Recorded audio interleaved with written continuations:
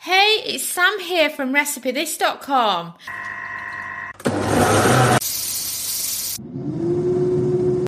And we've beeped. I wonder what we're cooking today using our kitchen gadgets. Today's recipe is for air fryer frozen chicken Kievs. If you've not had chicken Kievs before, they are absolutely delicious and cooked from frozen in the air fryer. The outside is crispy. You've got the wonderful garlic butter filling and they're just, so good. And, you can also cook in the air fryer the mini Kievs as well, which I absolutely love. And, those are the ones that last time we had them, I can't remember what we told the kids they was, but we'd made up something totally disgusting so they wouldn't want them and we didn't have to share them. I mean, aren't we naughty? Naughty parents. So let's dive into this recipe, shall we? You'll just need a couple of frozen chicken Kievs. You don't need to spray the chicken Kievs with olive oil if you don't want to, because they're lovely on their own. And we'd cooked some chips first to go with it.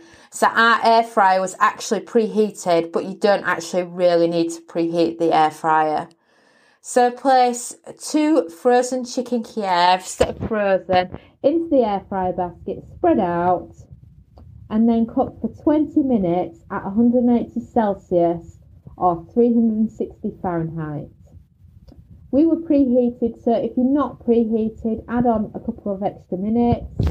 And then, of course, they're absolutely perfect, served with some crinkle cut fries cooked in the air fryer.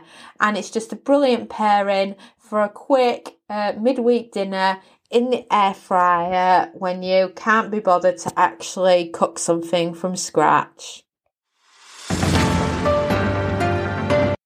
Thanks for listening. And if you've not heard already, we're bringing out an air fryer cookbook, and I've just published our behind the scenes on the recipe development side of making the cookbook.